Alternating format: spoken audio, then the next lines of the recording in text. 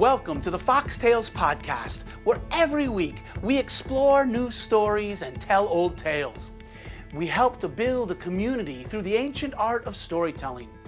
We tell our stories and hope to inspire you to find your voice, to stand up and sing out. Our stories shape our world. Your story can change the world. I disagree with Shakespeare. We are more than actors on a stage. You are the author of your life story. Share the link with your friends.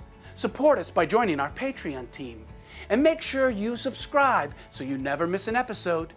Join us every week to fall in love with the world and all of its possibilities. Today's episode, we are celebrating trees with tall tree tales from around the world. Let's take this episode outside. I learned early on the importance of storytelling in science education. When I was a student at Oberlin College, I had a wonderful professor, I only remember his first name, George.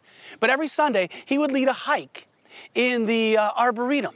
And whatever was blooming, whatever caught his fancy, he had a story. It's like he knew every plant on a first-name basis. And through his stories, we were immersed in the world and the thinking of a scientist. I remember one Sunday in particular, he paused down in the floodplain next to this ancient cottonwood tree. And he said, cottonwood has a unique characteristic. If you break off a branch and you stick it in the mud, it will sprout. It's called regeneration.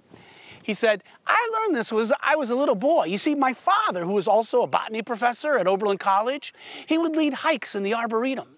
And one day, he said, cottonwood has a unique characteristic. If you break off a branch and stick it in the mud, it will sprout. It's called regeneration. Now, I was a 7-year-old boy, and I thought, poppycock, if you break off a stick, it's dead. It will not sprout. Now, I have more respect for my father than to openly refute him in front of his students.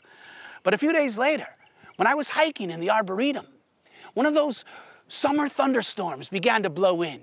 Do you love a good storm? Big black cumulonimbus clouds, bolt of lightning, and the sound of thunder instantaneously. Most people see a storm and they run for cover, but not me. I love a good storm. Well, as I was here in the floodplain, the wind broke off a twig and it landed in the mud. And I thought, Eureka! Here's a chance to prove my father wrong. Every day I came back for several days, and sure enough, as soon as the sun came out, those leaves began to lose turgid pressure. They began to wilt. And I had the evidence, the data I needed. So I went and I told my father he was wrong. My father, he's a very understanding man. He said, you're jumping to conclusions. You need to collect more data. I want you to go back to the tree at least 10, maybe 20 more days, and then tell me what you see. Well, wanting to be a good student and a good son and a good scientist, I did what my father told me to do. I went back to the twig, and sure enough, as soon as it began to rain, those leaves began to fill with fluid. After 20 days, wanting to collect a little more data, I dug down at the base of that twig, and I saw small roots beginning to grow. My hypothesis was wrong. Sometimes we learn more from our mistakes than we do our successes. And my father was right. Cottonwood has a unique characteristic. If you break off a twig and stick it in the mud, it will sprout. It's called regeneration. And now you know it is true. Because this cottonwood was that little twig more than 70 years ago.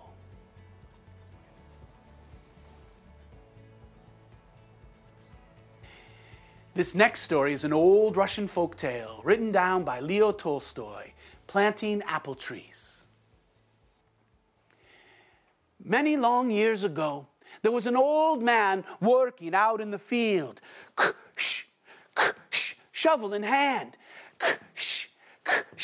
As he was digging a hole, twice as large as he thought it was necessary, he would loosen the dirt at the bottom of the hole. He would pour in a little bit of water to moisten the dirt.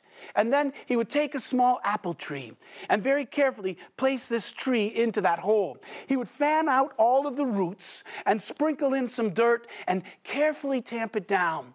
A little more dirt and a little more water, and then he would cover the roots with mulch. with wood bark and wood chips. Not in a teepee so the water runs away, but more like a donut so it captures the water as a little basin to feed those tender roots. He would tamp all of this down and he'd move along and he would dig another hole and plant another tree. Now, as this old man was working, along came a couple of teenagers. You might be one eventually, or some of us are already past that. You know about teenagers. These two boys, they decided to make fun of the old man. One said, "Hey, old man, why are you wasting your time?" The other one joined in and said, "Yeah, you know, you'll probably be dead and in the ground before one apple is ripe. It takes 5 to 8 years before an apple is ripe on an apple tree that you plant." And the old man didn't think it was very funny. But he paused and he leaned on the shovel and he said, "You know, you may be right. I may not live long enough to see an apple ripen on this tree. But I am not planting this tree for myself. I am planting it for my children and my children's children. And who knows, maybe 100 years from now, my great-grandchild's child will climb up into an ancient tree and pick a red, ripe apple. And they will think of me, and they will smile." Have you ever planted a tree? Let me show you how. Let's go outside. When you plant a tree, the first thing you do is you dig the hole. And I've always been told that you need to dig the hole twice as big as you think you need it. A $1 million hole for a $30 tree increases the survivability. Stark provides really great trees, and you make sure the root level is the right depth, and you gently tamp down the roots so that there's no air pockets. Water it to make sure. And then put the mulch around in a donut shape so the water runs down into the roots, and water it again. I like to put a tree guard on to make sure it's safe, and there you go. You've planted a tree. Here's an old African folk tale, Aoud and the Undala tree. Sing along if you like. I do not know how. I do not know why. If I knew, I would tell you. Let me tell you what I do know. Aoud had no mother. Aoud had no father. And so he went to live with his aunt. Now his aunt, she took him in. It does take a village to raise a child. She had 2 sons that she loved more than life itself. And Aoud, well, she took care of him. She gave him a roof over his head, food in his belly. But every time it was time to eat, he was always last in line. And every time it was time for chores, he was always first in line. Sometimes he would get in line and he'd wait his turn and wait his turn and wait his turn. And when his turn came, there was nothing to eat. But after the dinner, it was time for chores. And he was always given the dirtiest, most disgusting chore. One night, he went to bed. And not only was he tired, he was hungry, beyond hunger. I hope you never have to go to bed hungry. His belly was roaring with hunger. And missing his mother and his father, he cried himself to sleep. And in the morning when he woke up, he got in line for breakfast, and he waited his turn, and he waited his turn, and when it was his turn, there was nothing left. He was so hungry. And after breakfast, it was time for chores. He was always given the dirtiest, most disgusting chore. He was ordered to sweep the courtyard. How do you get a dirt floor clean? Well, Aoud was a kind-hearted boy who always did as he was told. As he was sweeping the courtyard, there in the dirt, he saw something he had never seen before. It was a seed, but somehow he knew. He recognized, it was no ordinary seed. It was from an Undala fruit. Do you know the Undala tree? You can't get undala fruit here in the Americas, but in Africa, it's big. You peel it kind of like an orange or a papaya. It's juicy and squishy. Imagine taking a pear and a papaya and an orange and putting them together. It is the sweetest thing. And somehow he knew this was no ordinary seed. This was a magic seed. Shh, don't tell anyone. He slipped it into his pocket. He finished his chores. He put his broom away. And when no one was looking, he headed off into the jungle. Caw, caw, caw, fighting his way through bushes and vines.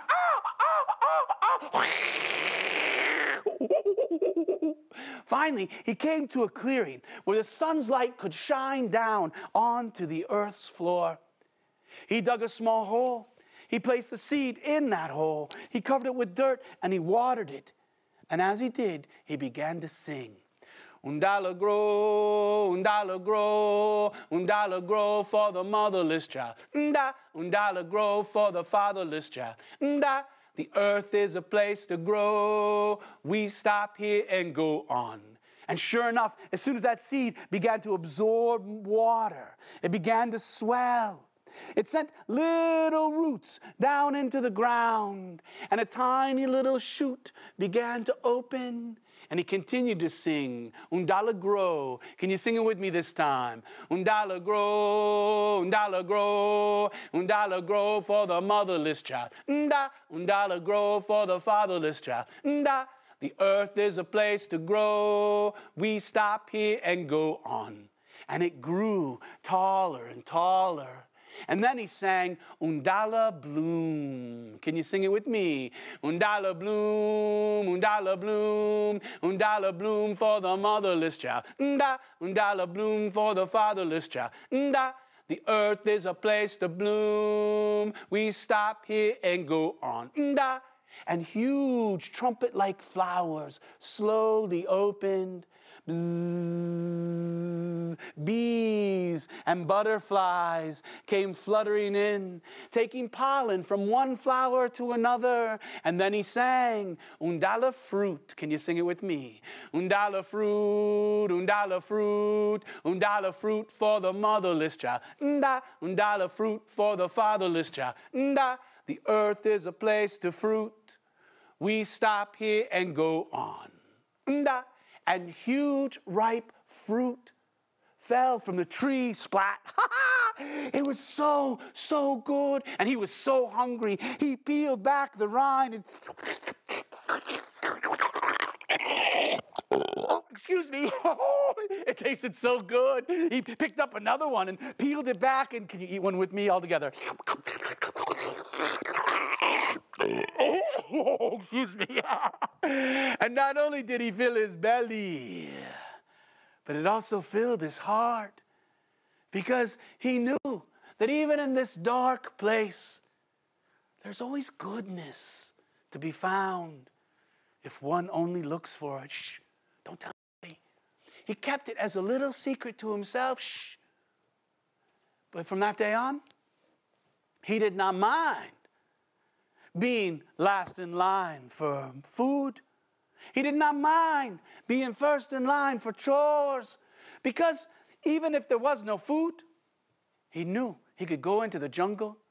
Always when the chores were done, he could sing to the tree, and the tree would share its bounty.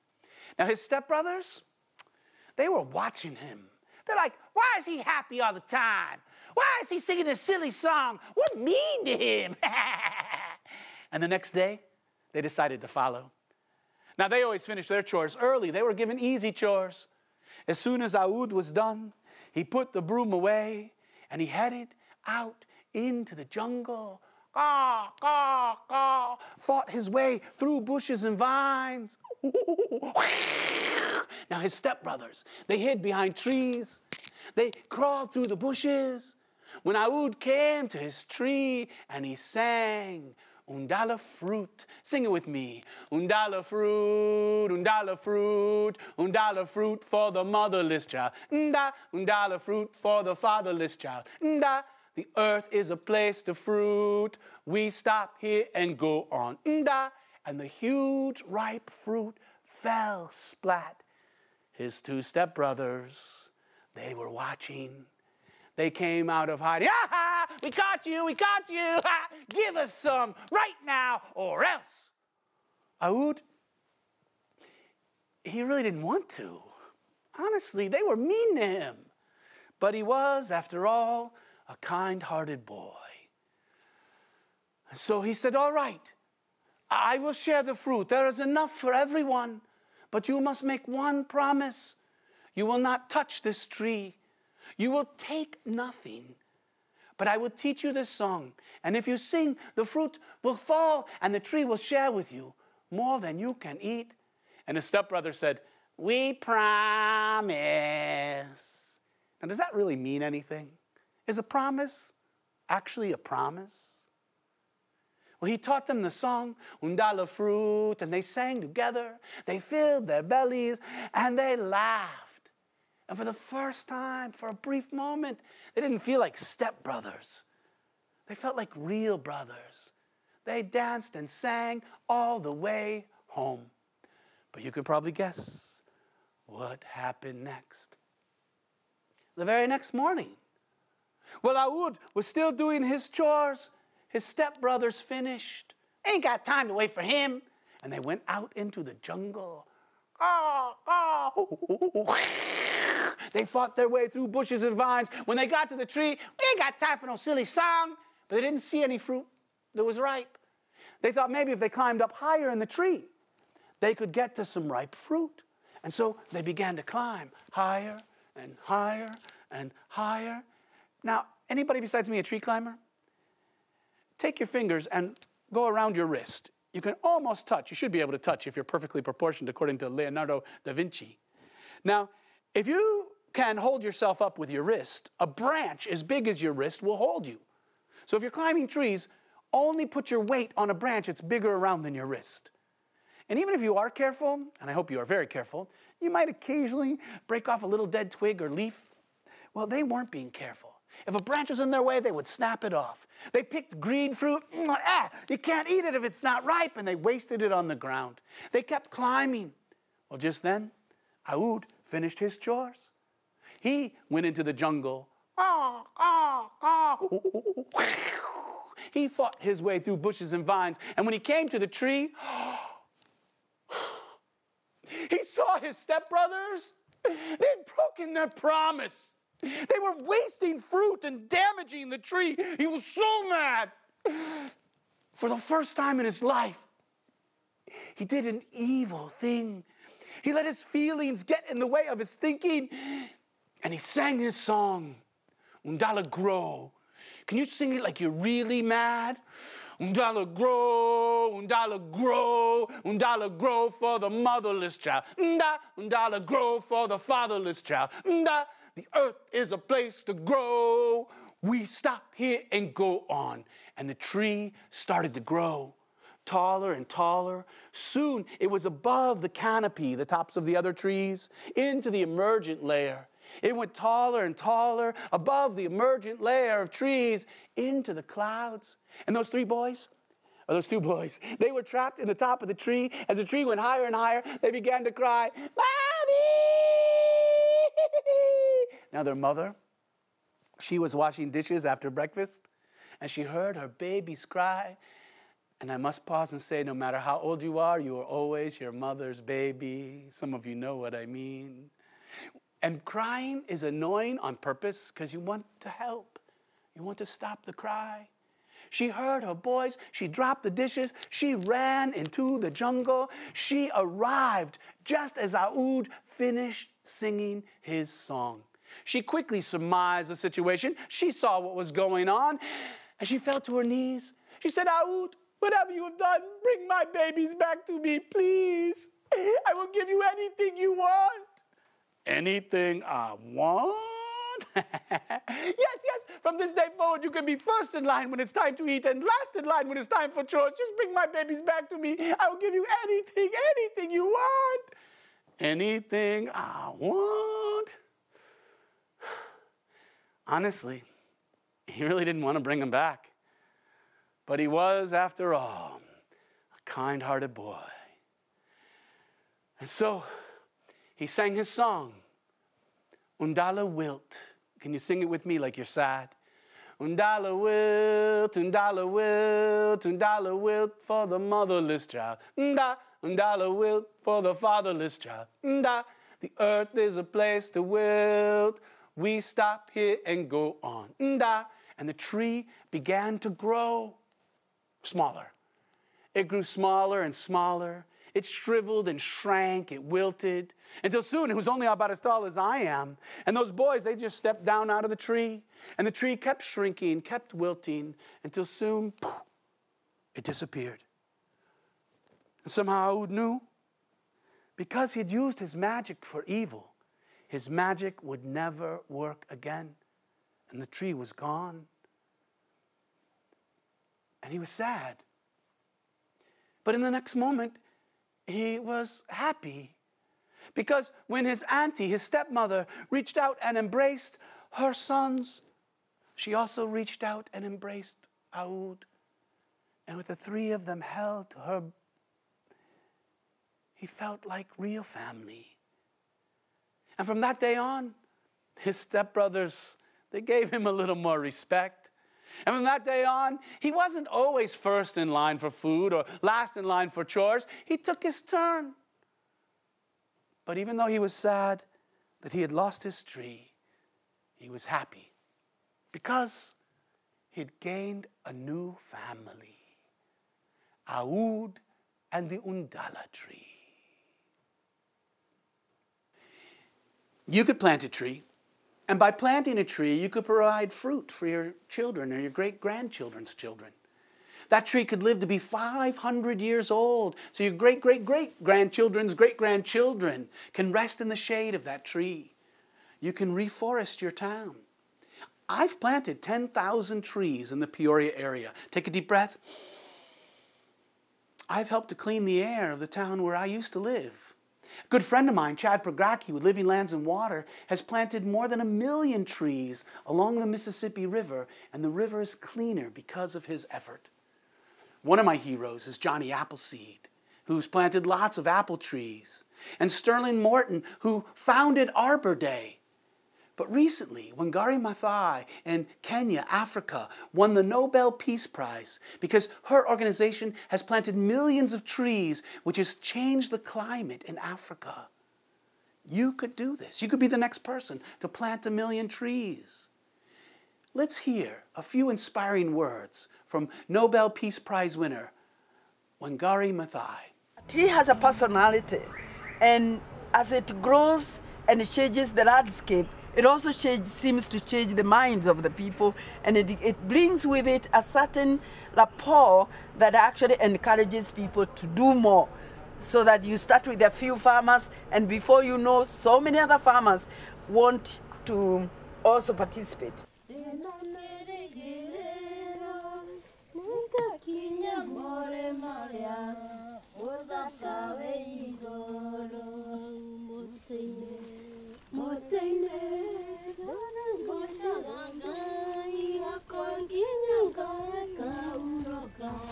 Thank you for joining us for another episode of the Fox Tales podcast. Follow the link to invite me to your community, or take a look at my schedule to see when I might be performing near you. Share the link with your friends and support us by joining our Patreon team. And make sure you subscribe so you never miss an episode. Join us every week to fall in love with the world and all of its possibilities.